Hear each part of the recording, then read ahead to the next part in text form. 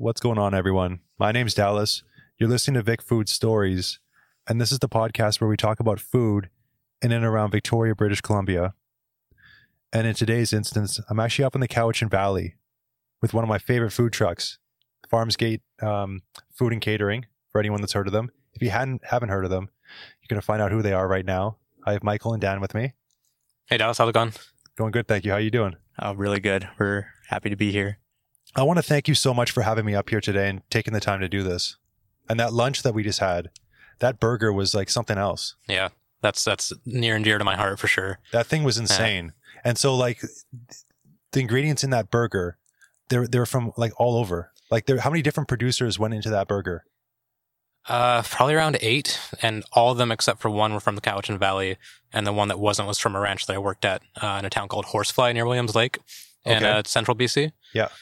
So I was visiting them about a week ago and brought back some meat, and definitely wanted to share it. Their lamb is kind of out of this world. Yeah, thank you for that, because we like when we were talking when we were eating, that lamb, like a lot of people's complaint with lamb is that it's lammy or it's gamey. Yeah. Like it's super strong. Yep. And that meat had like the flavor of lamb, obviously, but it wasn't like super strong. Yep. It was very balanced. Yep. And you'd mentioned that they do the different, like they get to graze moving around the field or whatever, so right? they do it, the way they raise their animals is a little more intensive than a lot of other places do it. So they do rotational grazing. So they'll have fence lines set up along each field that are permanent, and then they'll run temporary fence lines down in cross sections, and then they'll move the animals every day, every couple days, depending on how fast the grass grows in that one area. They do it in a pretty special way. And I think also when you were asking earlier about what kind of gives the lamb the quality that you can get that flavor, but it's not super gamey. Also the way they're raised is very low stress, and I think that also has a huge contribution to that, as well as the way that they're slaughtered. That can impact the kind of gaminess of the product as well. So is that to do with the cortisol level? Cortisol, and then there's another enzyme that I can't remember off the top of my head that will come out when an animal's stressed. Yeah, and I've heard of one of the places here actually plays opera music when the animals are being put down. Yeah, which crazy. I thought was interesting. Yeah, so they have no idea what's going on. No. It's, you want to get them as comfortable and as calm as you can, especially after they've been transported to a slaughter facility. Yeah. Just because they're so tense when they arrive. So, of course. I actually learned when I was up at the ranch, recently, I learned that a lot of the larger, meat slaughterhouses, there's no wait period. So that basically they go in, they arrive on the truck, and then they go into the kill floor, and within hours they are, already packaged. Oh, really? Yeah, it's pretty crazy. I didn't know how quickly a lot of these places do it, but I'm fairly certain that contributes to some gaminess that you can get from other lamb. Of course, if you're not taking the time to have the animals be relaxed, and you're just trying to pump out as much product as you can, then it's going to lead to some of that. Yep. Do you have a feeling on how many ranchers or farmers are doing that grazing around a field, like moving it? It's definitely not the norm, I would say. Okay. I know that in that town, there's probably, probably a couple hundred ranches just in that one, kind of horsefly likely area. And they were one of the only ones doing it at that time. Here in the Cowichan Valley, I know it's much more difficult to do something like that just because you need a lot of land to do it. Mm-hmm. So there's other ways that, ranches can do it, that other ranches can get the same quality. A lot of it's just sourcing the right feed. But a lot of places here don't have the land mass to be able to rotate them as much. And it's better for the land doing it that way though, right? Oh yeah. Yeah. It actually increases the amount of CO2 the land absorbs. So the way that they're doing it, the ranch that I worked at was called Big Bear Ranch up in Horsefly. And the way that they're doing it, the land actually absorbs more CO2 the way they're doing it than if they were just to plant trees there. Okay. And so for people that haven't been to Farmsgate, or maybe you have and you don't know you guys specifically, but Michael, you do like sort of the front of house. Yeah, front of house, more client kind of based work. I'm the kind of face more often than not. Yeah. And then Daniel's the creative engine kind of behind the whole operation. Yeah, Dan's in the back just pumping out amazing food. Yeah, exactly. Yeah. So when did this start? This is our fourth season. Yeah, fourth season running. We started in March 2017. Farmsgate itself actually was established by a different people, and Daniel worked with the old owner, and we ended up just buying it from them because we just found it to kind of suit what our values were at the time. Okay. And then we kind of took it and made it our own, I guess. Yeah.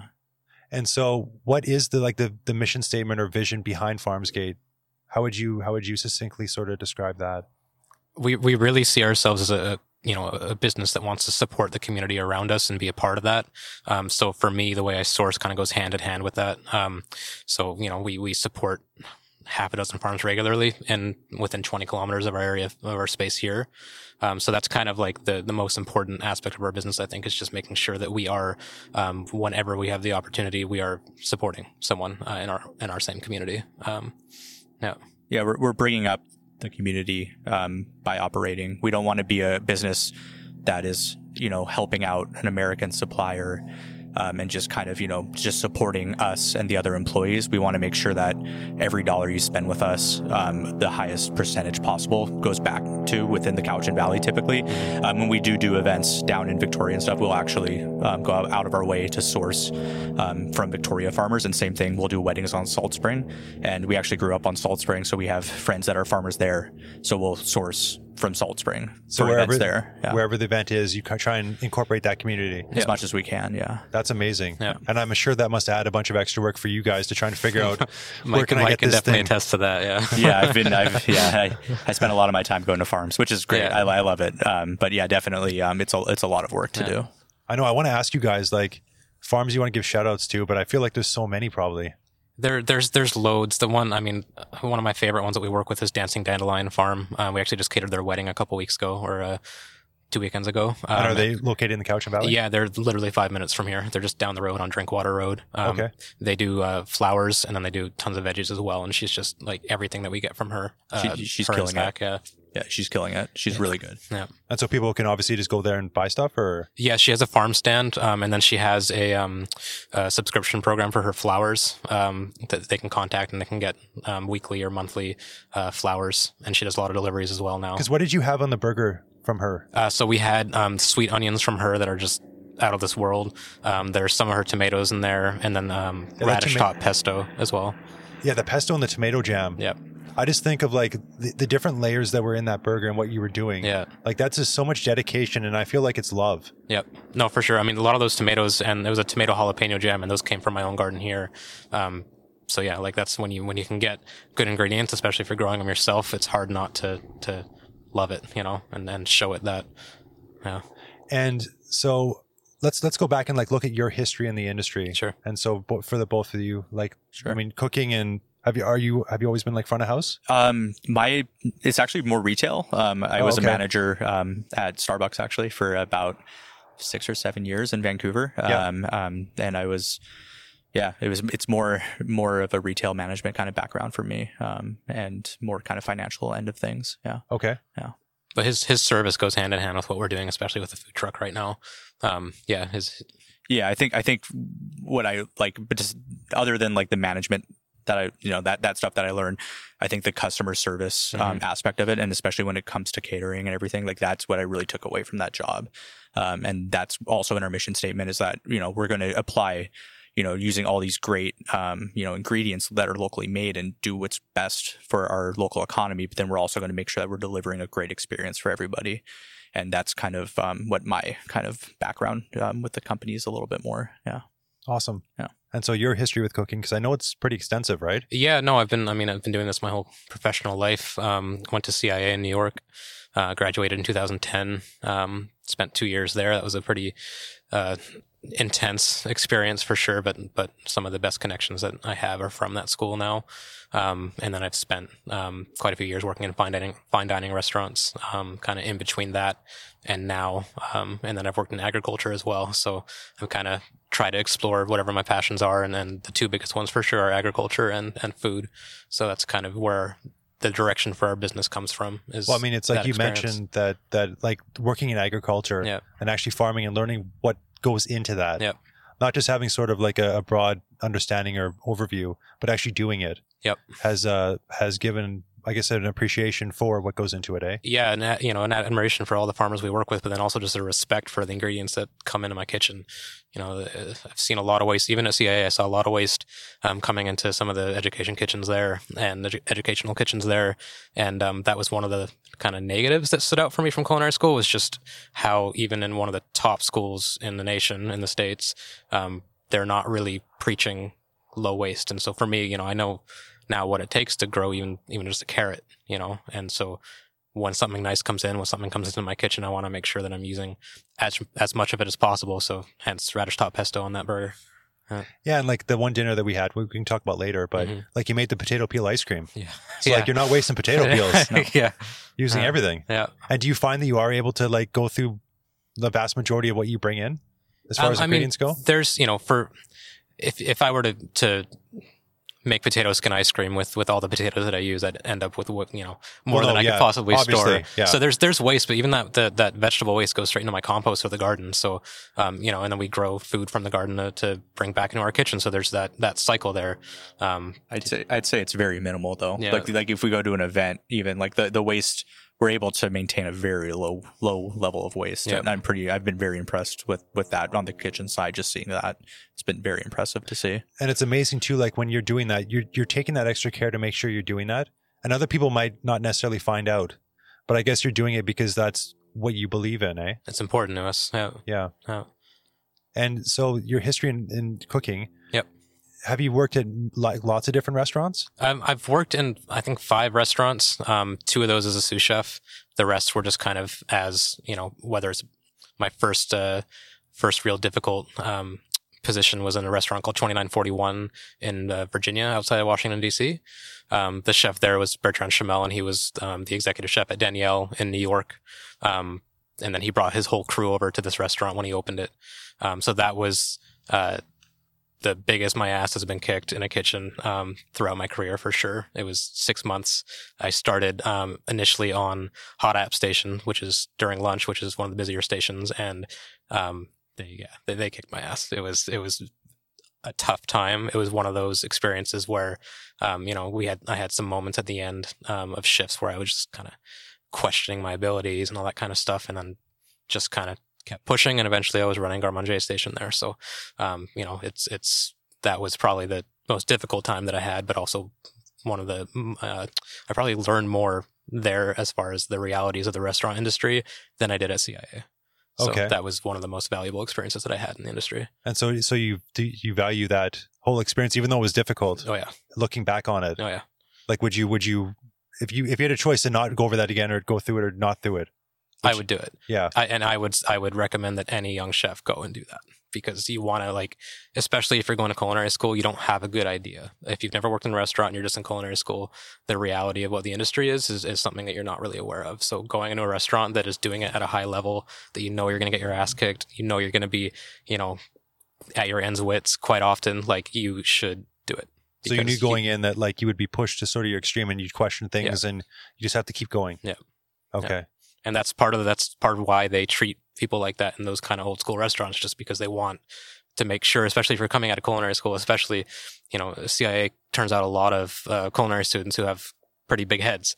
So when they go into kitchens like that, they want to make sure that they're getting the, the full treatment of being in this industry. Yeah. Yeah. I think it's important to know, if you're doing that as a career, it's good to find out as early as possible. If it's something you want to do or not. So it's I think that's a good thing for sure. It's super important to check the ego. Yeah. Super important. Yep. Because we were talking about it earlier too, where I discussed about like a bad review comes in. Yep. There could be 1,000 people that give a positive review or positive reviews and they're raving. Yep. But then there could be one person, and in some instances some of the bad reviews, like I was telling you about one thing, where the negative feedback that was given was so far out of the scope of what I would consider reality that it didn't make any sense, but it still can crush someone. Yep. And it's just that something like that it's just difficult.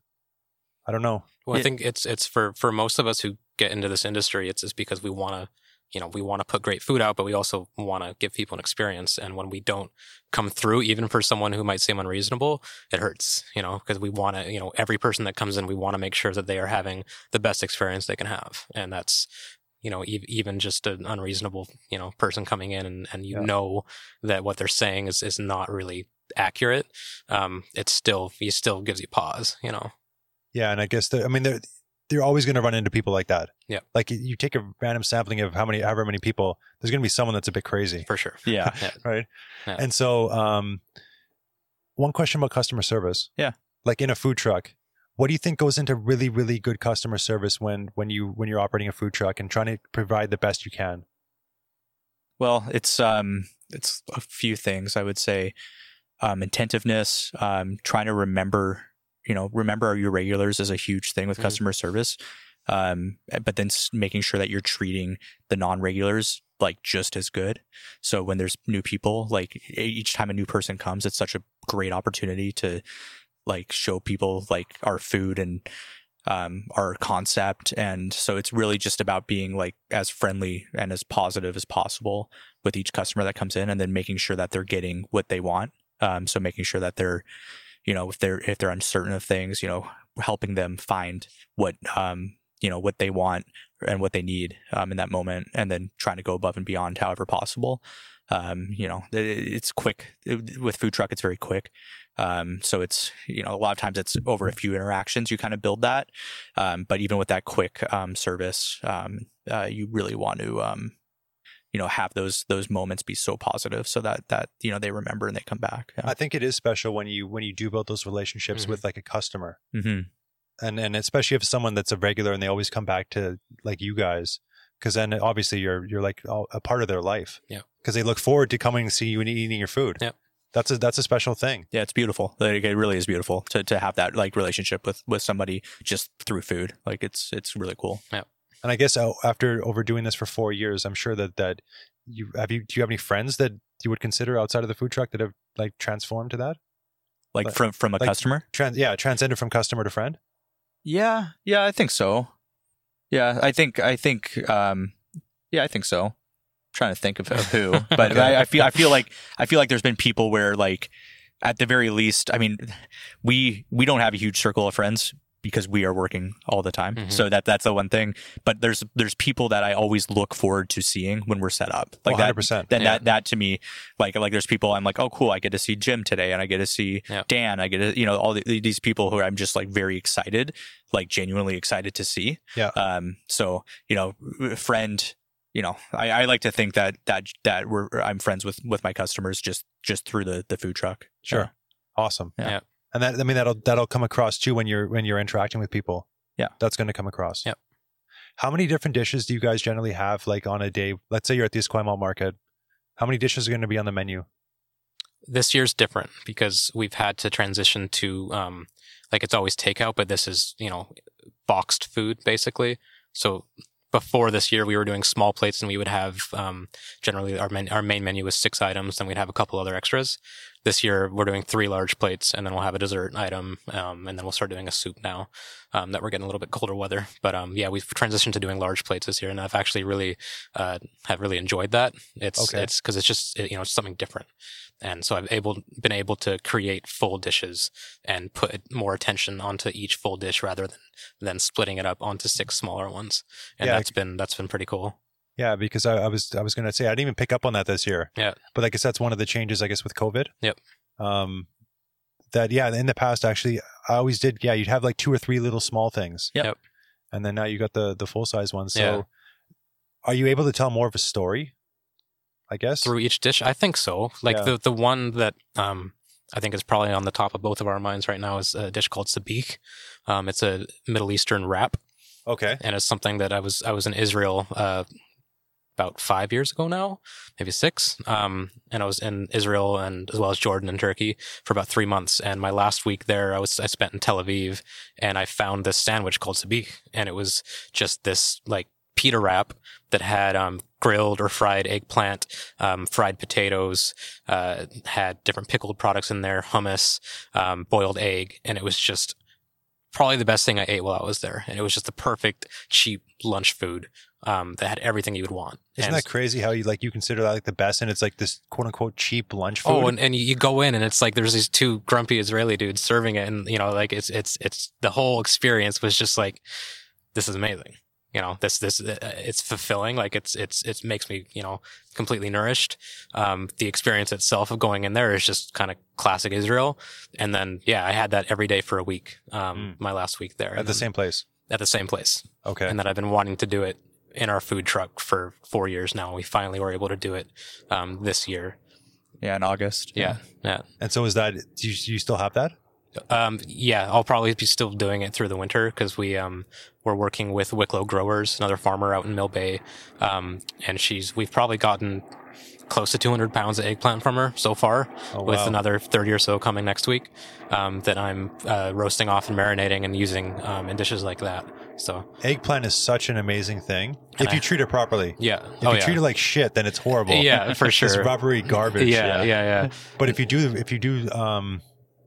it properly, it's amazing. I just had a really good eggplant dish at Wrap and Roll. Sweet. And which is, it's a Lebanese dish that Mo made. And it blew my mind. Yeah. Like just the texture and everything when you treat this properly, just how incredible it is. Yeah. So I'm wondering about with the dishes, mm-hmm. the inspiration for the dishes when you make them. Yep. Like where does that inspiration come from? It varies for each dish. A lot of it, some of it just comes from travel and kind of tasting something that I really have had in the back of my mind ever since I tasted it and wanted to put it out. That's one thing. Have you done a lot of traveling? Yeah. Not as much as I would like to, but I spent 3 months in Europe right after high school, and then I spent 3 months in the Middle East. And then, smaller travels in between. I've driven around the United States probably two times, and up and down the West Coast 3 or 4 times. And so I definitely enjoy travel, and that generally revolves around food when I do travel. So, and the restaurants that you worked in, were they different types of cuisine, or was it all kind of like related? They were all pretty different. Like 2941 was a classic French restaurant, just kind of old school stuff, but really amazing technique. A lot of the restaurants that I've worked at have been farm to table focused since then, just because that was kind of the lack of focus in culinary school on sourcing and on just kind of farm to table food stood out to me. So I wanted to. I learned a lot in culinary school, but one of the things that stood out to me was what was lacking. So that's kind of where I tried to focus my energy after. Like they spent $200,000 on landscaping there, and none of it was edible, which was always kind of just in the front center for me, always wondering like why they wouldn't have fruit with trees that much money. Or like it's in a culinary school. You'd think that now they have actually a farm at the same school, so they've gone in that direction. So that's awesome, and students are now being exposed to that. But when I was there, it wasn't quite there yet. So I guess when you're cooking, do you use a lot of different techniques then? Yeah, I always say that like I don't have a cuisine. People don't have my food and they think, oh, he likes to do this kind of cuisine or whatever. Like it's more of just whatever flavors and techniques highlight the ingredient that I'm using. That's what I like to do. So there's definitely cuisines that I have an affinity for. Middle Eastern food for sure is one of them. I'd like to do a lot more Asian food. So we're planning a trip to Japan at some point soon here. Oh, yeah. And I want to probably ask you a few questions about that. I'd love to talk. Yeah. I go on for like 3 hours just about Japan. Yeah. You have no idea how sick it is. Yeah, that's like probably the biggest bummer from the pandemic is just like we were planning on going to Japan and like in this next year or so, and that has to now be put off for a bit, but it'll just make it that much sweeter when we do go, for sure. It will, 100%. I'll be able to give you some recommendations. Yeah. Sweet. Like it's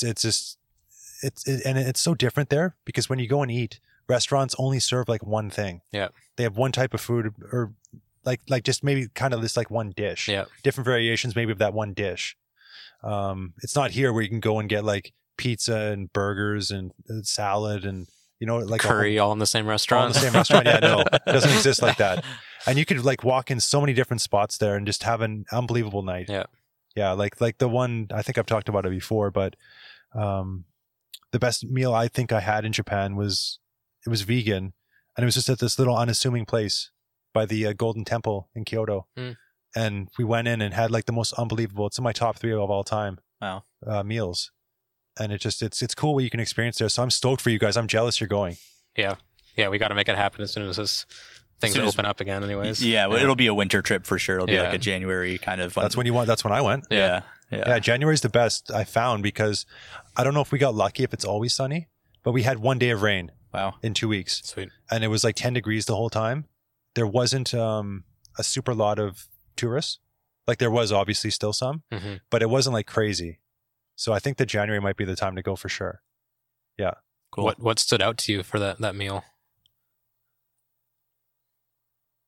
Part of it, I'm going to say, is the experience.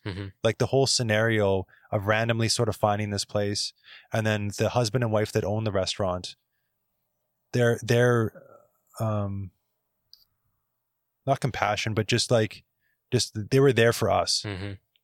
Like they just wanted to make us have the best absolute time that we could. And after we were done the meal, the owner came with this like super high quality green tea, and he's like, "You guys need to try this." And he didn't. He wouldn't let us pay for it. And he's like, "This is the best you will ever have." And he just sat there with us and he poured it. And it's just the whole experience. It's hospitality. That's what next it level was. Hospitality. It was it was hospitality times a million. Yeah. Wow. And I mean, I eat meat, but the fact that it was vegan too, and that it was that good, I was like, when it's this good, you don't even need meat. Yep. Like it was unbelievable. And we got to cook at our table. I forget what that style of dining is called, but they had the little fire going where it was cooking the tofu and that kind of stuff. So it was just the whole experience was pretty wild. Sweet. Yeah. But it was definitely, you guys are going to have a wild time. Yeah. Yeah, I'm very excited for that. I would almost say don't try and plan too much. Yeah. I don't know. We didn't plan anything. Maybe plan some stuff. But don't plan too much, I think. How long were you there for? It was 13 days. 13 days? That was enough time? We saw 12 cities in 13 days. Wow. All right, there you go. So you bounce around. Yeah. I mean, you could stay there for as long as you want. Yeah. I think that it might be worthwhile sort of going there and seeing a bunch of stuff. Yeah. Seeing what you really like and then go back to that and get more in depth with that area. And I don't know if that's the same with traveling because I haven't really traveled that much.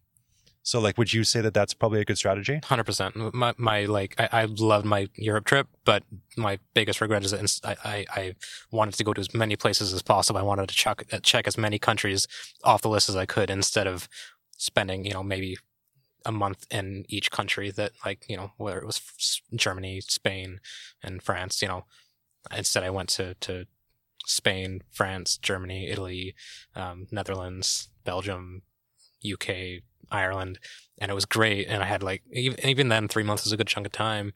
But I now when I travel, I like to spend more time in individual places. And actually I went to Portugal right before we bought Farmsgate. Okay. And that's how I did it then. I was there for 3 weeks and I spent a good chunk of time in Lisbon, kind of researched where I wanted to go. Went up to Porto, and then we rented a car, some friends that I met along the way, and we did a pretty awesome just 3-day road trip into the valley on the border with Spain there, and saw a bunch of wineries and that kind of stuff. So that was more of going to Lisbon, seeing what I like, and then kind of venturing off from there. But then the last week I spent in Lisbon and went back to some of the places that I enjoyed and just kind of spent time in places that I was already familiar with and that you just want to see more. Yeah. And do you have a meal that stood out from that trip?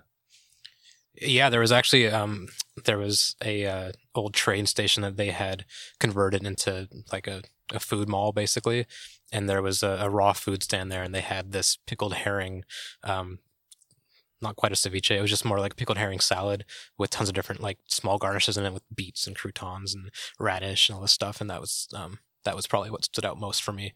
A lot of the food in Portugal is pretty bland, I would say. Okay. A lot of it's pretty like stews and like bean stews and bean and kidney pie, that kind of stuff. Like there's a lot of more kind of glarfy food there. I've never heard glarfy. Glarfy. What is glarfy? Educate me right now, please. Just think of like bean stew, like a really thick bean stew. Okay. Yeah. Kind of glarfy. And have you traveled much, Michael? Yeah. Or do you guys go together? Or No. Because you're brothers. I don't know if we mentioned that. Yeah. As kids, we traveled together. We went to Europe twice. Once. Yeah, we went to Italy and England and. Yeah. But since I've been an adult, I haven't traveled a whole lot. Last year, I went to Budapest, Krakow, and Prague, which was really cool. So more of like Central Eastern Europe. And I don't know, where else did I haven't really Hawaii a lot. My parents used to live in Hawaii, so that was a lot of the travel was just to Hawaii and back. So many times you've been in Hawaii? Well, we both lived there for about a year, so there's that. But I mean, 15 times maybe. Wow, something like that. It's so cheap. If there's plane tickets were like $400 from Vancouver straight to Kauai where they lived. So it was like, and once if you have somewhere to stay, like that's the battle, right? That's it. Yeah. Yeah, you can borrow a car from them. You don't have to rent a car. Yeah. It ended up being like really an affordable place for us to go. Yeah. So a lot of in my 20s, I think I went to Hawaii the most. Yeah, probably a good 10 times in my 20s. Maybe like 7 or 8. Maybe. Yeah. Okay. And in your Middle Eastern trip, do you have a dish that stands out in that one? The sabich is probably the one of them, and then there was this wrap that I got. I went to the West Bank twice when I was there, and I stayed in Jenin overnight for 2 nights. And there was this it wasn't shawarma. It was just like a flatbread wrap there, and it was lamb. And you go, it was just at the outside of a farmer's market there, or just a market really, and you go in and they give you you pay for it, and then they give you a ticket, and then you take the ticket to someone, and then he gives you this big metal tray with a wrap on it, and then you take that and then you give it to someone else, and he gives you all the meat you want, and then he points you over to a kind of a buffet set up with all the garnishes and stuff on it. So you put whatever you want on it. Of course, I put way too much on it, and then brought it to the final station is where they wrap it up for you, and it was it was like that big towards the end, but it was so good and just super cheap. So when you're traveling and you get a meal that's that big and that great, that stands out for sure. Yeah. And I love the move to put way too much on it. Yeah. That's what I'm all about. Yeah. Well, it's like you're going down the line and you're like, oh, that looks good. And 12 items later, everything looks good. You're gonna But they were able to actually wrap it up for you? Yeah. They kind of gave me some looks, but yeah. Yeah. Like, what are you doing? Yeah. Come on, man. Like, make a decision. And so Farmsgate, you guys are always at markets. Mm-hmm. I guess is it mainly up here that you're in the Cowichan Valley where you do markets? Because you are at the Esquimalt Market. Yeah. But where else do you guys do markets? Duncan Farmers Market, especially through the off season, we're there a lot. And then Cedar Market up in Nanaimo. Mm-hmm. You guys are up there. Yeah. This summer was our first summer there. Yep. We really liked it. I actually didn't get to go this year, and I've gone like the past 4 years, and I love it up there. Yeah. It's really cool. It's a nice market. No, we're glad that we started doing that this year. Yeah. Did you guys ever go to the old location by the Crow and Gate? No. I don't know what it was in that field. I've only been to the new location where it is now once, but I liked the character or something of the old field, but it was smaller. Yeah. I don't know, but you guys liked it up there, eh? Yeah. No, it's nice. A lot of good people. Yeah. Yeah, I think the character with the Crow and Gate being there would make it kind of cool because the Crow and Gate's such a cool pub. Yeah, it's unlike anything else here. Yeah. Totally unlike anything else. Mm-hmm. And so where else do you guys get posted up? Well, I mean, I guess there's after COVID and pre-COVID, right? Yeah, I think wineries. We have a good relationship with Blue Grouse Winery and Averill Creek Winery. Unsworth, Daniel used to be the sous chef at the restaurant in Unsworth. Oh, really? So we have a good relationship with them. So we'll partner up with them every once in a while. I was so happy that one day that I went to Unsworth. I got there. I went to go eat at the restaurant, and I was like, oh fuck, they're closed. And then I saw your guys' truck, right? Like just like over to the right. Yeah. And I'm like, oh, you saved me. So I got super happy again. Yeah, sweet. Was that the first time you tried our food? No, I don't think so. I think the first time you tried our food was at Car Free YYJ. I think. I got a good memory. Yeah. I think so.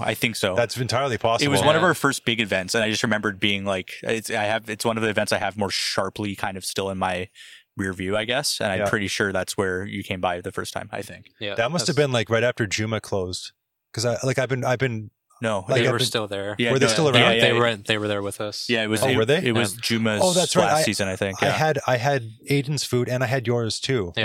Yeah. Okay, I think I actually remember that now. You might have even told us about Aiden's food. Somebody was like, "Oh yeah, they're down the street, and you got to try them." It might have been you. You might have told us to go and try his food. Probably it was probably you. It might have been. I mean, that last season when he was open, yeah. I tried to try every single item that he made. Yeah. And I almost accomplished it, but I didn't quite get everything. Yeah. But it's just like you guys are like as close as I can get to that now. So I'm very appreciative because the food is incredible. Thank you. And it's just like, it's like that burger you made. Yeah. Like you can taste the freshness. Yeah. When you're using high quality stuff and someone's treating it properly, there's something special about that. For sure. Yeah. So you guys work with a lot of different partners, like a lot of different farms and a lot of different producers. Mm-hmm. Do you know how many in total you work with? That's a good question. I don't think we've ever actually tallied it up. Between 30 and 50. That's it? I Yeah, it's I mean, tough. there's a lot that are a little more sporadic than others. Yeah, that's so it true. might There's be- a it lot might of be higher than that, but- very seasonal suppliers that Yeah. we only maybe like it's oh shoot, what is that? Not figs. They're like apples, pears, but they have the quince. So yeah, there's one quince farm in Nanaimo where we'll get like once a year from them, like a big order, which I think should be coming up soon. So. Yeah, a little bit later, but yeah. So we have a lot of these like suppliers that they grow one thing, and then we'll buy like a big order off them when they're ready for harvest. So what do you guys do with the quince? Different things. I process a lot of it into butter, but then I'll use a lot. I've made like an ice cream with quince before, and yeah, I love quince. Just the smell of it fresh even is just amazing. So, yeah, no, mostly butter. Sometimes I'll just, if I don't have time, I'll just cook it all down and freeze it, and then I'll use it for other things later on. So purees, butters, glazes for different other like pastry items. And do you guys operate year round? As much as we can. Yeah, I think it slows down in January and February. Of course. Yeah, 10 months. Yeah, like we'll still have the sporadic event in January and February, but we'll tend to take a couple weeks off then, or work on a couple projects that kind of we need to do. But yeah, we're typically it's like March through the end of December is our season. Yeah. Yeah, because you guys don't just do like markets; you also do the catering, right? Yep. Which you were mentioning, like that was like a huge component of your business. Yeah. And I guess COVID has impacted that quite a bit.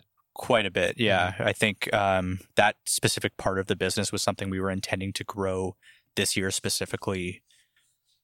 We took a lot of steps, especially in the wedding side, to kind of reach out to venues, wedding planners, and really start to kind of market ourselves as like the Cowichan Valley caterer. Mm-hmm. If there's a wedding in the Cowichan Valley and you want a high-end option that's going to support the Cowichan Valley, it's Farmsgate. Like that was our whole thing. So I don't want to cut you off, but there's someone in a parachute right there. Yeah.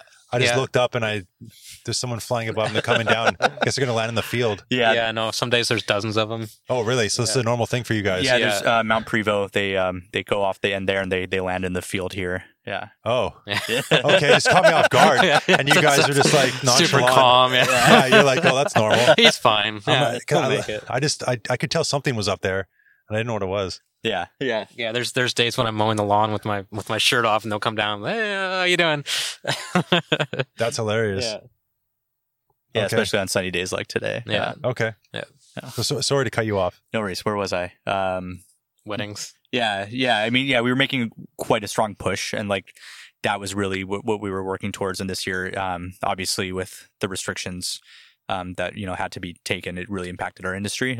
Caterers across the board, events in general took a huge hit. So it definitely was a kind of something that we had to kind of work through. We were able to still have a few weddings this year that were just kind of adapted to work within the safety kind of protocols. And then next year, I think we have 30 weddings booked already. Oh wow! Which is going to be quite the undertaking. We're excited to do it. But yeah, like that's where we wanted to be this year. Like we wanted maybe not 30, but we were thinking like 24-ish. Like that was kind of our goal for this year. And what's the biggest event? Sorry to cut you off. Yeah, no worries. What's the biggest event you've done in the past as far as catering? For catering, 250 people. Yeah. Wow. Yeah. 250 family style meal. Yeah. That was on Salt Spring. Yeah. That was on Salt Spring. Yeah. And how much work goes into like preparing for something like that? It took almost a week to prep for it. And that was pretty much just me. So, next year when we have 30, we'll have, probably 2 people working with me. So okay, that would cut down quite a bit. But, we're pattying falafels for that event. And we do a marinated vegetable dish for most weddings that is just basically, we just call it marinated seasonal vegetables on the menu because that means that I can get in whatever I can find from local farms. And that's probably my favorite item we do. We even marinate it in vinegar that's produced on Salt Spring. That's one of our suppliers, that her name's Bree Eagle. Her company is called Salt Spring Vinegar. And she makes just most people who So are good. doing their own vinegars, a lot of it's just infusing vinegar with certain things, but everything she does, with the exception of her balsamic vinegars, are making her own wine and then turning it into vinegar. Like she'll make I'm getting 6 liters of lemon verbena vinegar from her on Tuesday, tomorrow, when we go to Salt Spring. That is just out of this world, and she just picks a bunch of lemon verbena, makes wine, turns it into vinegar, and it's awesome stuff. Yeah. And so, like, what would you do with that when you get that? I What mean, do you use it for? I use it in hollandaise that we're doing right now for if you come find us at the Duncan Market or the Cedar Market, we do a breakfast item. It's a breakfast hash, so potatoes, roasted shallots. I gotta have that. It's really good. Yeah, and the hollandaise is pretty awesome too, especially with that vinegar gas streak that's in there. How creamy is the hollandaise? How creamy? I mean, Yeah. it's butter and egg, so I don't know. How creamy is it? Like super creamy? I would say mine is like it's a little bit lighter than other. Okay. Yeah, it's just the way that I was taught to do it. At 2941 was just a little bit frothier than other hollandaise. Yeah, I guess I should have said like rich Yeah. or something. Yeah. Okay. I like that then, because sometimes it can be too much. Yep. It definitely can be. So you do it on the lighter side. Yep. And so is that one of, like, at the market there, is there 3 items at the Duncan Market? Yep. Yeah, we do the same 3 item. Just one of the items being a breakfast item, because at the Esquimalt Market it's more of a dinner kind of service. And there it's more breakfast and then lunch. So we'll have a breakfast item, a couple lunch items. And I guess one change you guys made during COVID was the home delivered meals. Mm-hmm. And you would mention that was like spawned out of COVID. Right. Yeah. Because when it actually first started for us, everything really, we had a bunch of events kind of that were in the immediate future that all got just canceled. All the markets were shut down for a few weeks while they were figuring that out. And so we had zero income, just like a lot of other businesses.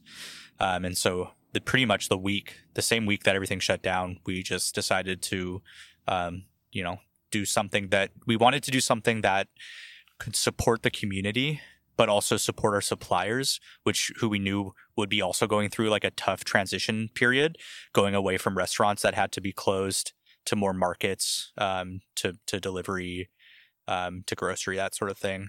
So what we were able to do was do frozen meals, which also, so the other issue was labor, being that, we didn't want to have people working with us because it was just so early on in the pandemic that we just wanted to be as safe as possible. So it was literally, Daniel was self-isolating, and I was the only one doing deliveries, and he was doing frozen meals. And frozen meals, we were able to do it in a way that he still felt he could have a decent amount of control over the final product. We can still source locally and ethically, and then kind of deliver it at a price point that was reasonable for people who were also going through kind of financial difficulties. How much of a challenge was that? Just to sort of like take all of those factors and make it work. Yeah. The idea for frozen food, that's definitely not too much of a struggle to produce, but it's just the challenge for me was accepting that how things had changed and how, I never really thought I would be serving. I always say frozen mashed potatoes. They're still really good. They're, we do smoked mashed potatoes, smoked butter and smoked cream. It's still they're bomb. Yeah, but they're good mashed potatoes, but it's still frozen mashed potatoes. Even knowing that, it's still kind of just frozen food. I've just from my career path, and it definitely took time for me to accept that that's kind of the reality of the situation that we were in. But then what kind of encouraged me was seeing all the support, and it wasn't just when people bought from us. Often it wasn't just buying our food. We did a couch and date night package. Yeah. That meant that you were buying food from us that we sourced from other places around us, but then also flowers from Dancing Dandelion Farm, wine from Bluegrouse Winery, and then a pie from Bite Me Cookie Company, another great local business. So we tried to do whatever we could to find ways to support suppliers, even if there's certain things that I just couldn't get locally. So that was probably the most encouraging thing, was just seeing how successful it was and how much people wanted to support people in their community. So that date night was received well? Oh, very well. Yeah, it was very cool. We were able to deliver wine as long as we picked it up the same day. Mhm. So we were doing that. And yeah, it just made it it was a nice package for people. People were buying it as gifts for other people. Yeah, and it's still something we're doing even now, even as things have opened back up. It's just a bit smaller of a kind of our overall business, but it's still, I know we have a lot of positive feedback from people saying, maybe people from out of town that have relatives here that they want to, they can't visit right now, Mhm. but they want to, do something nice, get them a meal that they don't have to really cook. And, there's not a whole lot of great delivery options here. So it's something that's just a little bit nicer that they can give as a gift to people. And yeah, So yeah. do you think you'll continue doing that? Yeah, it seemed like it was successful, and there's still an interest now. So it's something that we think is going to be a part of our business moving forward. And you wouldn't have done that otherwise? No, Absolutely not. No, it was not even a month before. That was not in our, we would not have done that for sure. And are there other stuff, like other things you're doing now that you think would transition over to when things go back to normal? I mean, the large plates in the food truck, that's something that I've really been keen on since we started. And that was already a conversation for us at the end of last year, was just, feeling that things had gotten a little stagnant and wanting to find a way to kind of, boost our menu a little bit. And large plates was something that I had been thinking about for a while, and we talked about. And so it kind of, it wasn't that big of a stretch for us to do. Do you have an idea, like large plates and small plates, if it went back to like normal times or whatever, what would your menu look like now if you're incorporating those in? Sure. Would it be like 3 big ones and 3 small ones, or? It would definitely be a combination. It would probably be, instead of doing, because what we did before was we would have the 6 items and then you can choose 3 and it gave you a discount on the 3rd item. So basically you got a full meal off that. What I would probably transition to instead is having a couple snacks and then having the large plates. Yeah. And one cool thing that I got to attend was the dinner at Emmendair, with that winemaker's dinner. Yeah. How many of those did you do this summer?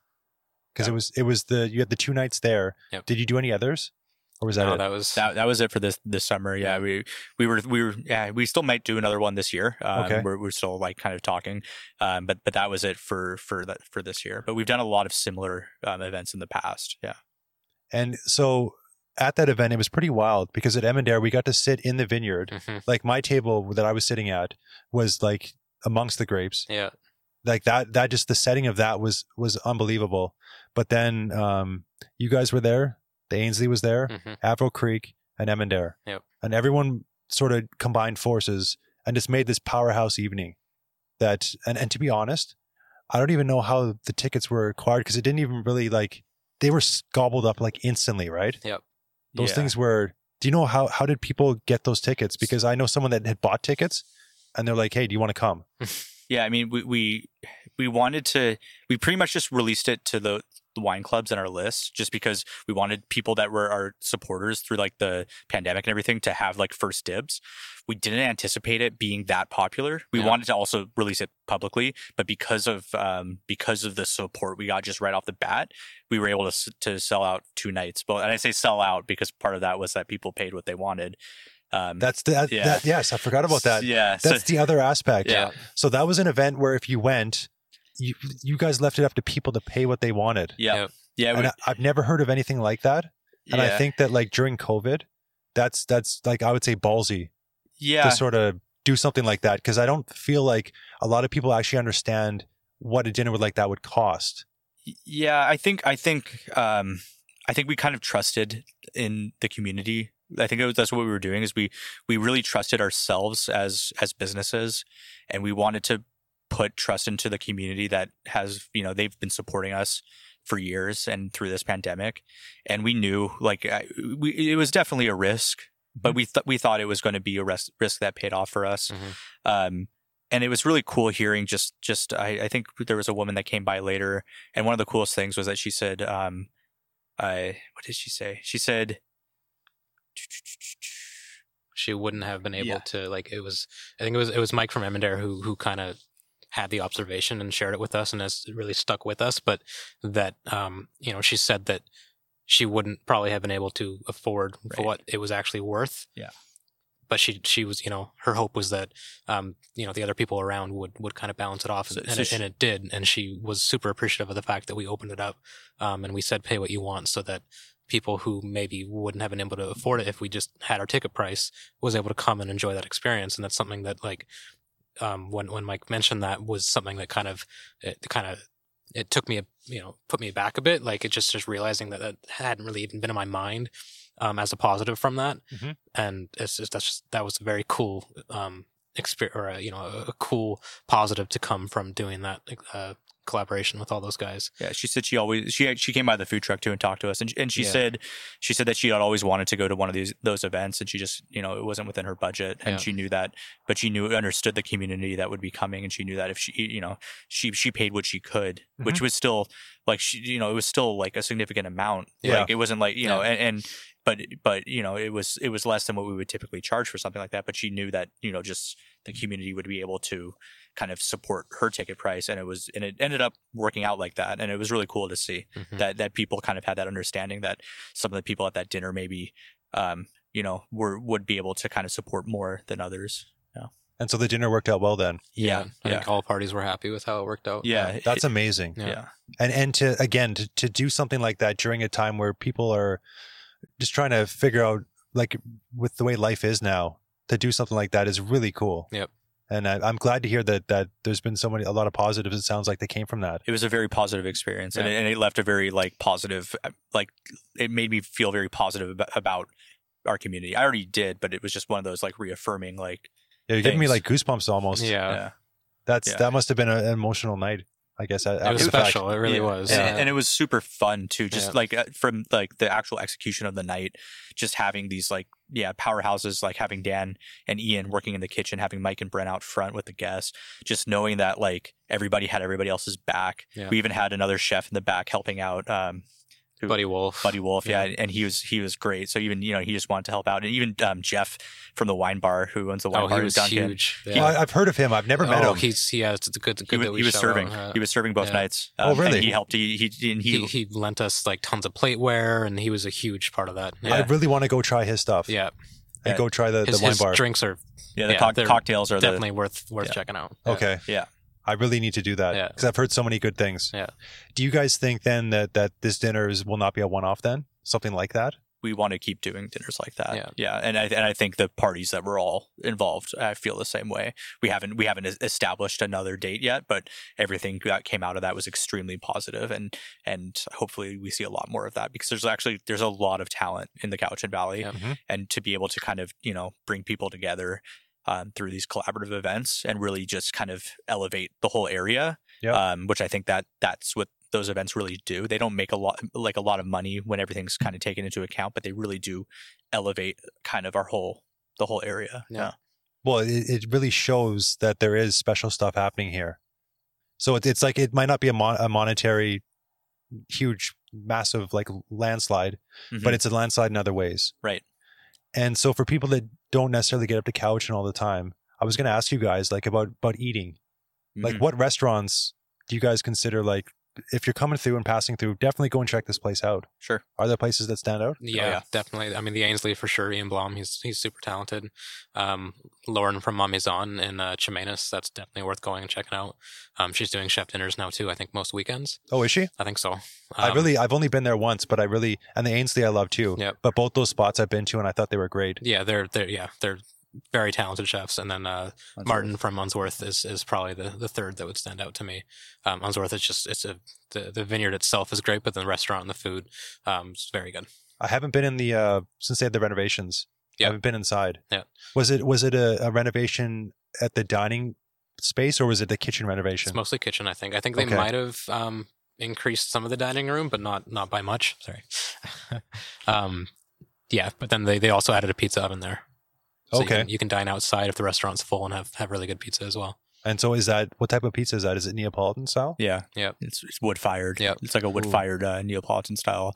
It's really good. It's more casual, for lunch. That's why we're not there anymore with the food truck for the most part, because they've been doing that. Yeah. But it's really, really, really good. So were you guys mainly doing lunchtime there then? Yeah. Yeah. I see. When the restaurant was closed, we'd be there for lunch. But we still partner up with them on different things. We have a great relationship with those guys. They're awesome. Mm-hmm. No. So those are the three for Cowichan. Yeah, I'm trying to. I mean, the wine bar, they do have a really good food program as well. Yeah. So the drinks always stand out to me, but the food's really good too. Shay as well. Yeah. Brunch on Third. Yeah. I was going to say Brunch on Third. Yeah. I went there. I've been there twice now in the past 6 weeks. Yeah. And I really enjoyed it. Yeah, I really enjoyed that place. Now, what about Salt Spring Island? It's been so long since we've been. Okay, like, I know one. Francis Bread. So Oh, yeah, it's cool. it's not like a restaurant as much as it is a bakery, but they do collaborative stuff with a lot of people from Victoria. They'll do some stuff. It's a guy I actually went to high school with, Peter Hunt, and I graduated with him. And he's just like this expert baker. I don't really know his whole story after he left high school.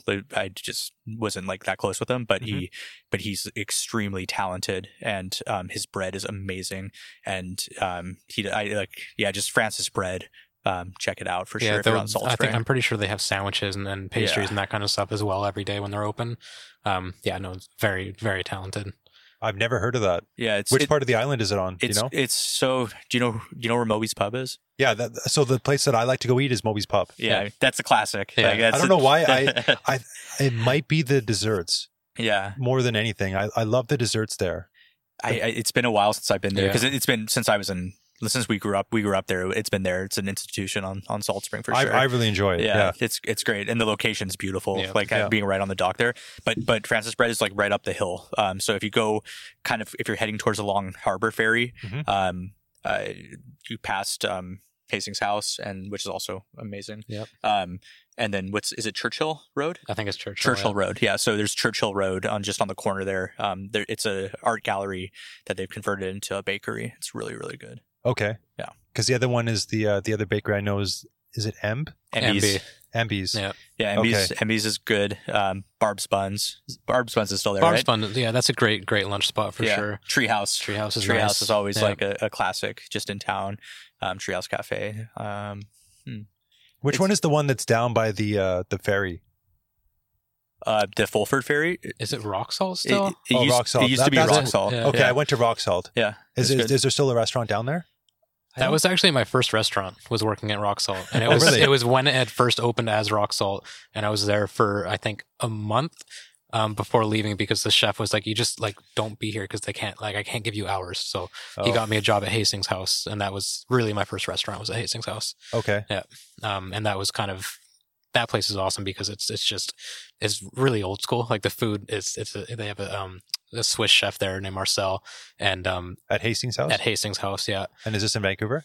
Salt Spring. Oh, it's on Salt Spring. Yeah. Oh, I've never heard of that place. Yeah, it's up the hill from Moby's. It's like right up the hill. Yeah, it's like a high end kind of retreat guest house. Yeah, it's like a resort, I guess. Yeah, there's like different cabins so that people stay there. It's very high end. Yeah. It's very nice. The restaurant's great, but the reason why I liked it so much was because they had a huge garden.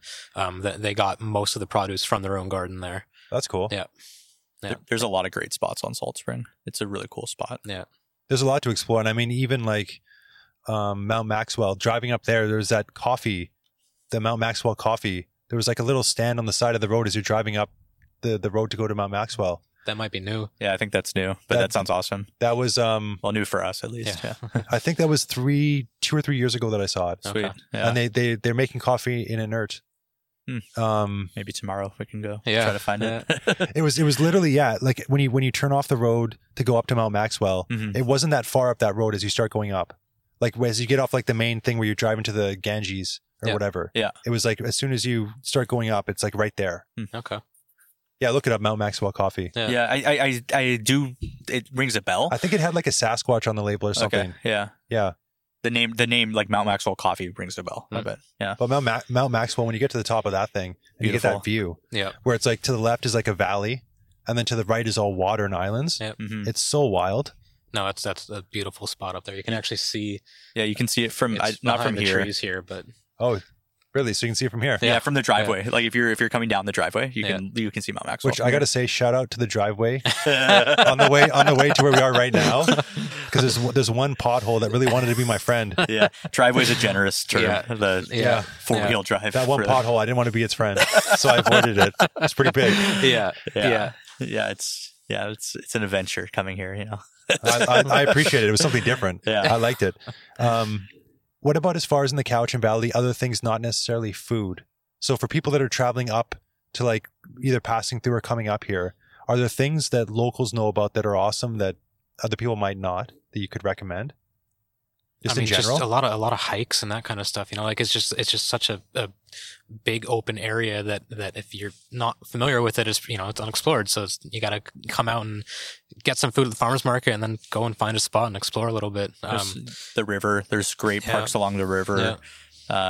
There's some great hikes. Genoa Bay, like that drive is it's lovely. There's Bird's Eye Cove Farm out there. I don't know if they're doing anything right now, but there's Genoa Bay Cafe at the end of the drive. Mm-hmm. It's great just to go and get a glass of wine, get some food.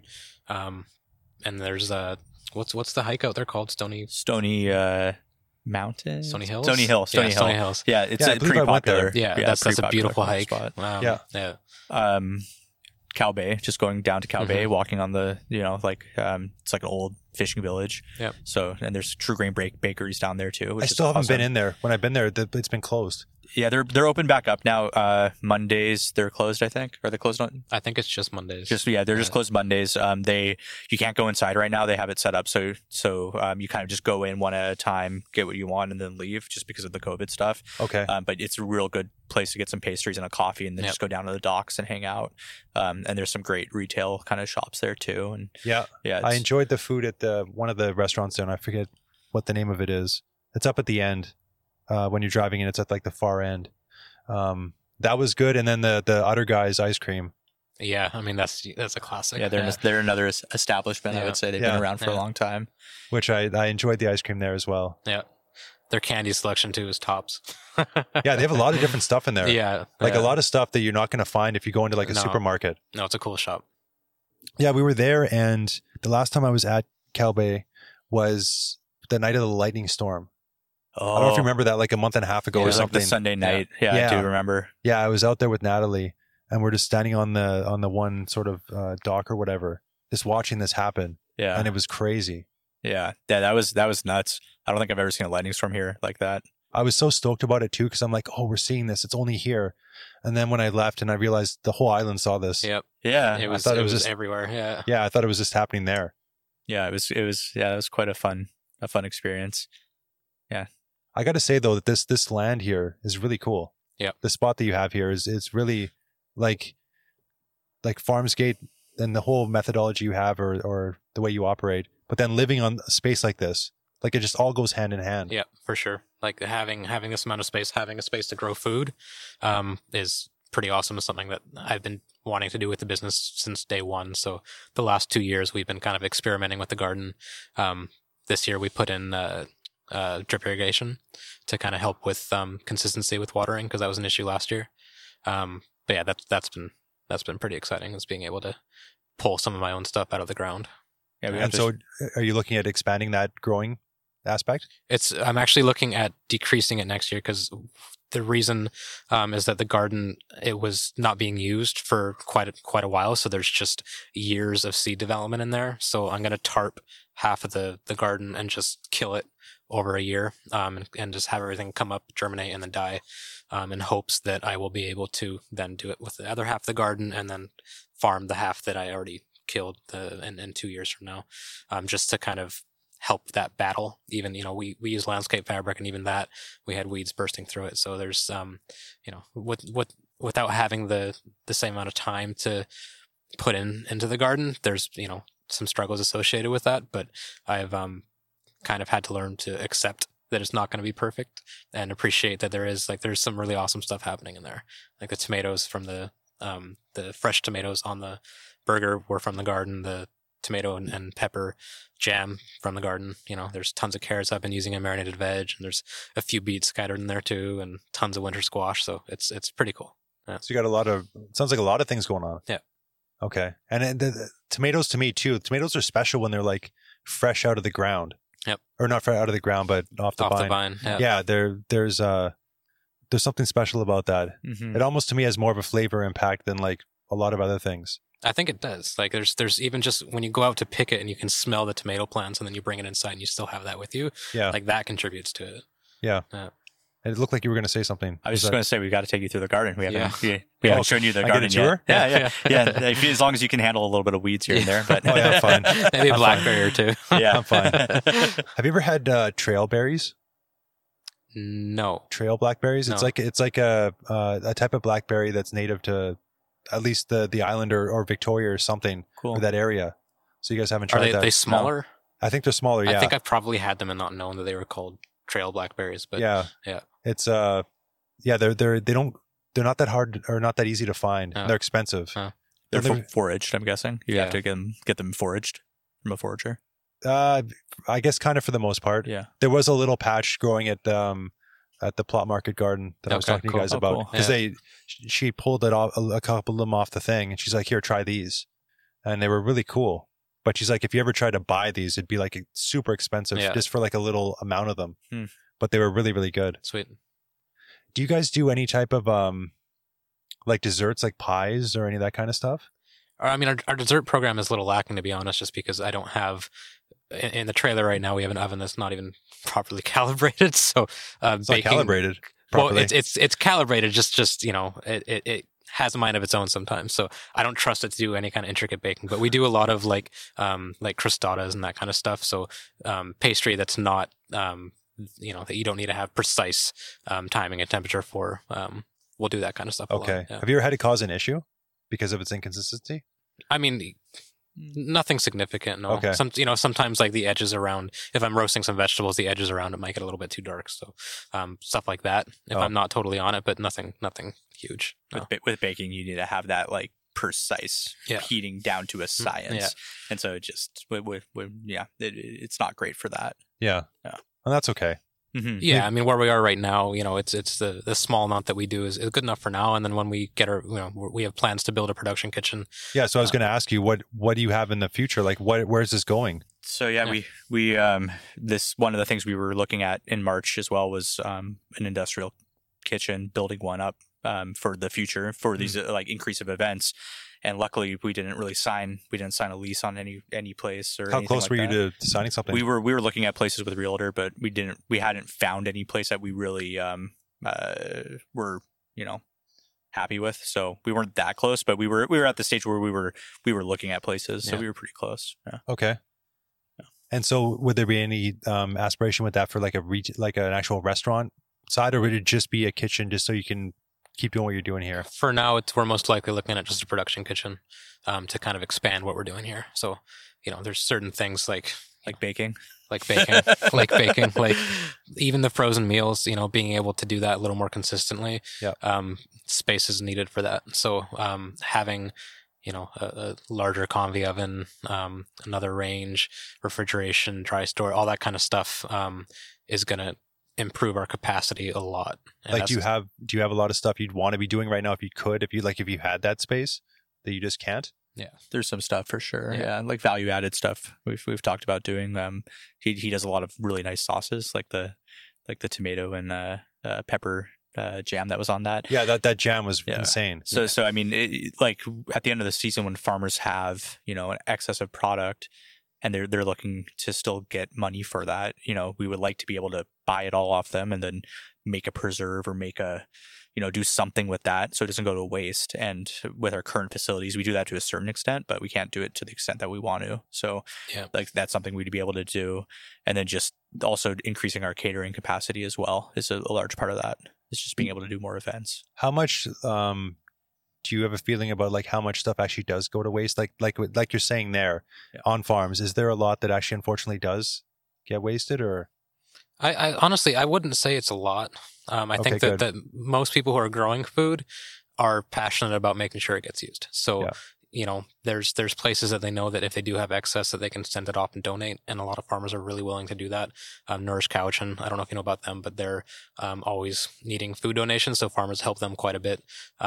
They Nourish Couch, and they provide school lunches for families that can't necessarily provide it for their kids. Awesome. So they're they're really good. Yeah.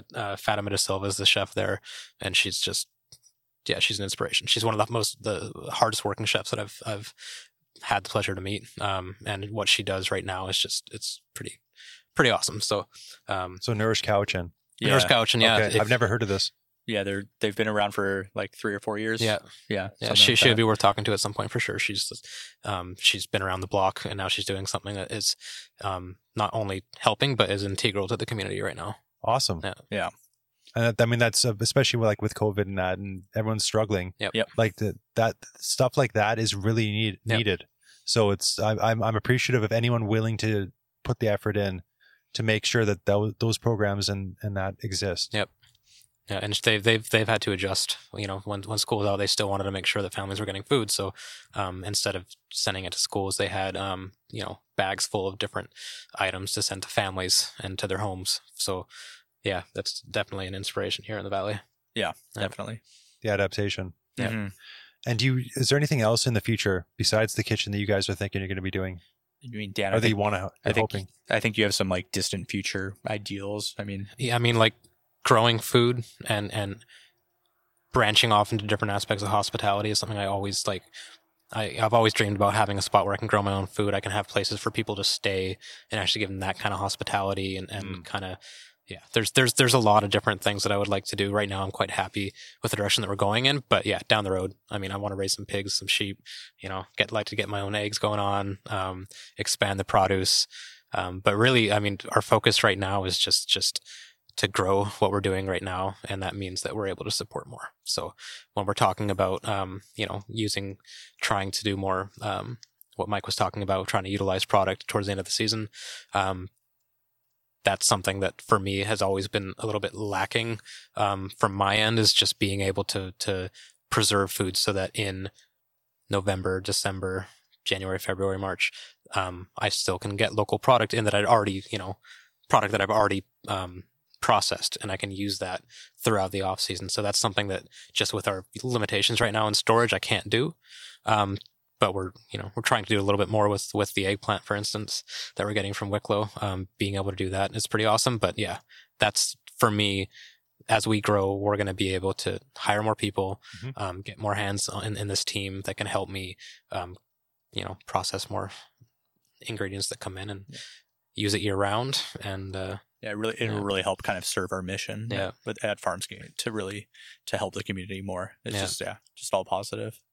Yeah, I love hearing how much you guys want to keep using stuff that might otherwise get wasted. Yeah. Oh yeah. Because like Andrew at Indecent Risotto, he's doing some stuff with his new pork sandwich, where the cut of pork, a lot of people don't want that the ribs. A lot of people don't want those ribs just because they're not like the ones that everyone uses. Yeah. Right. So these things could potentially be wasted, but it's like a situation now where the supplier and him, like he's getting a good situation on the price.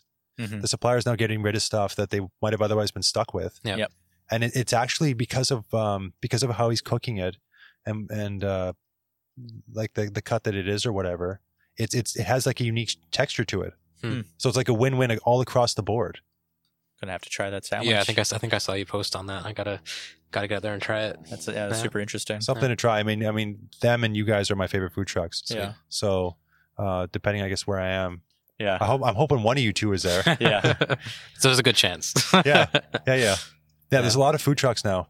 Like how many different food trucks are there up in Cowichan here? There's only a few. There's us. There's the Italian guys who are Cicio's Cuisine. Cicio's. They were down at Esquimalt actually. Yeah, I've seen something about that, but I've never. Is their stuff? Is it good? Yeah, it's good. Yeah. I've never tried it. They're new this year, but definitely worth a try. Yeah, Francesco. Yep. He's from Sicily, and so it's like straight Sicilian cooking. Very, very, very, very tasty. And then there's a couple taco trucks. There's Taco Revolution. Yeah, I've had them. That we really like them. Yep. There's a Syrian.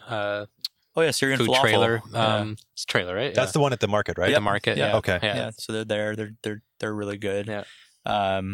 There's the little corner sandwich shop. Yeah. So I just found out about that, and I went there last weekend. Yeah, they're really good. Yeah.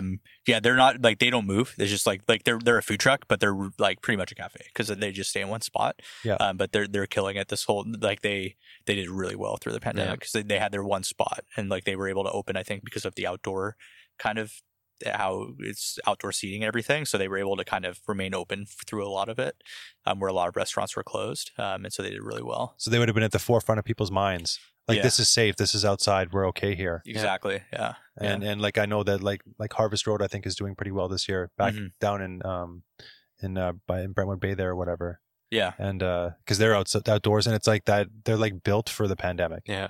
Yep. Totally. because it's just you're outside and it's an amazing food as well. Mm-hmm. I really enjoyed the what is it, Little Corner sandwich shop? The Little Corner sandwich shop. Yeah. I enjoyed the meal I had there. The paneer that they had for the feature that day. Okay, that was fantastic. Sweet. Yeah, like taking like the grilled cheese and like dipping it in that. Yeah. That's a good move. Nice. And there was a coffee shop that was just down the road from there. The old schoolhouse. Yes. Yeah, they're really good too. They have and they're we actually know the manager there quite well, and she's recent and she's been doing a lot of new stuff there. So I've noticed that they're becoming a little bit more interesting. It's not just like sandwiches and coffee anymore. No, it wasn't. Yeah. And it was cool. They had a little drive-through there. Yeah. Like the whole setup just looked pretty wild. Yeah, it's really cool. Yeah, Cobble Hill is a cool little town. Yeah, like the fact that it was, I guess, so it was a schoolhouse? I would assume so. Yeah. Well, it looks like it. Yeah. It just everywhere here, like when I was in Chemainus and just around like Cobble Hill and all that stuff. Yeah, there's just so much character, Mm-hmm. like small town character. Yeah. There's a lot of really cool little, within the Cowichan Valley, there's a lot of cool little communities that are worth visiting just on their own. Mm-hmm. You can spend a couple of days here kind of just going through and visiting. Also, one other thing, because you mentioned before, besides restaurants, what would you, what would you recommend? Wineries, the wineries here. So definitely like going and just having a day going to all the different wineries. It's definitely worth it. Yeah. Yeah, I need to go to more of their wineries because I haven't really been to them. I mean, I've been to Unsworth. Which other ones have you been to? Well, Emmendaire yeah. that day, but other than that, I don't even know. Yeah, Averil's right here, so you should definitely go to Averil. Averil's right here. Yeah, and then what other ones? Enrico's fun. It's kind of like the party one. I've driven past there. Yeah. Venturi Schultz. That's kind of a little gem. They do balsamic vinegar, and then they do loads of wine as well. But yeah, that's definitely a cool spot. And I guess with vineyards, the tasting rooms probably aren't open, are they? They are. They are. Yeah. Blue Grouse too. Blue Grouse is definitely go to Blue Grouse. Yeah. But yeah, they are for the most part. Some of them have reduced hours. Okay. Some of them are by appointment only, and some of them are requiring reservations. I see. Just because they have a bit limited kind of capabilities. Yeah. And they have the tastings aren't done at the bar anymore. They're done at a table. So they're self-guided tastings. So they'll give you a sheet kind of, and they'll bring out the wine for you. Different wineries might have different ways they're doing that, but that's kind of the norm right now. Okay. Yeah. I see. Yeah, I went to Babe's honey farm down in Victoria on the weekend because they always have like a tap set up and they make June or kombucha. Oh, cool. Oh, sweet. But they do it with the honey. The setup is really cool, but I didn't even think about COVID because I haven't been there since this all happened. Yeah. And it's all outside. Like you can't go to the tap setup. There's no taps and like experimental flavors or anything like that. Because I mean, they've done like cereal milk kombucha. Oh, cool. With some like Fruit Loops, and there was another one they did. So yeah, but the Mermaid Tears, if you ever try their stuff, try Mermaid Tears. That sounds like definitely worth checking out. Yeah. They have some like blue algae in it that it gives it this blue color. Sweet. That's really it's wild stuff. Yeah, it's really good. Cool. What would you guys say is like the number one lesson you've learned through having the business and with food or in your time with cooking? Is there something that stands out for each of you? Like a takeaway. Yeah, second to think about that one. That's okay. For me, I think it's just not boxing myself into any kind of I have to do things a certain way. You know, as far as the dishes that I create, not being kind of saying, you know, the only restriction I put on myself is that if there's something that I want to do, try to do it in a way that means that I can get something locally. So there's sometimes, I really want to work with mango. So I try to find a way to use a product that I can get here that gives me that same effect mango would. So kind of, I guess, yeah, I don't know, just not boxing myself in and kind of staying true to my one real philosophy. And that's just support local. Yeah. Awesome. Yeah. I think for me, it's more on the business side of just like having your own business. So much work, and you really have to just kind of find like the things in it that really make you happy. So that's probably my biggest takeaway is just like when I was talking about earlier about the customer interactions or, having these events and just finding these moments, and even on like a day-to-day driving to a farm, seeing the farmer, having that relationship and just kind of finding that happiness, because it really, like, there's days with a small business, especially through the pandemic and stuff, where it's like, there's days of doubt, or, there's days that, you're just like, this is like, I'm putting in so much work, and like now like the pandemic has hit and all this stuff has kind of like crushed a lot of what you hit your plans, and like finding those like bits of happiness to really just like maybe remind yourself why you're doing it, and reminding yourself why it's so worthwhile, and, kind of the bigger picture. I think that's something I've taken away from it for sure. Keeping a balanced perspective. Absolutely. Yeah. Yep. You have to. I love it. Guys, this has been amazing. Yeah. Thank you. Yeah, thank you for having me, and thank you for taking the time. Oh, thank you for having us, man. Yeah, no, it's been a pleasure to us. Yeah. And thank you for doing this podcast too. It's a really good thing that you're doing, and giving a voice to a lot of businesses, and like, you're really impressed with what you're doing. I appreciate that. Thank you very much. Mm-hmm. And if people want to figure out or find out more about you guys, where should they go? Social media is probably the best bet. Instagram, Facebook, and then farmsgatefoods.ca is our website as well. Okay. Yeah, and the website's awesome. I don't know who made that. Was it? I made it. Really good job. Thank you. Yeah, the website's awesome. Thanks. And if anyone's looking for what I'm doing, you can go to www.vicfoodguys.ca or search Vic Food Guys on Instagram, and you'll find out what I'm doing. And I'll be back next Tuesday. So I'll see you all then.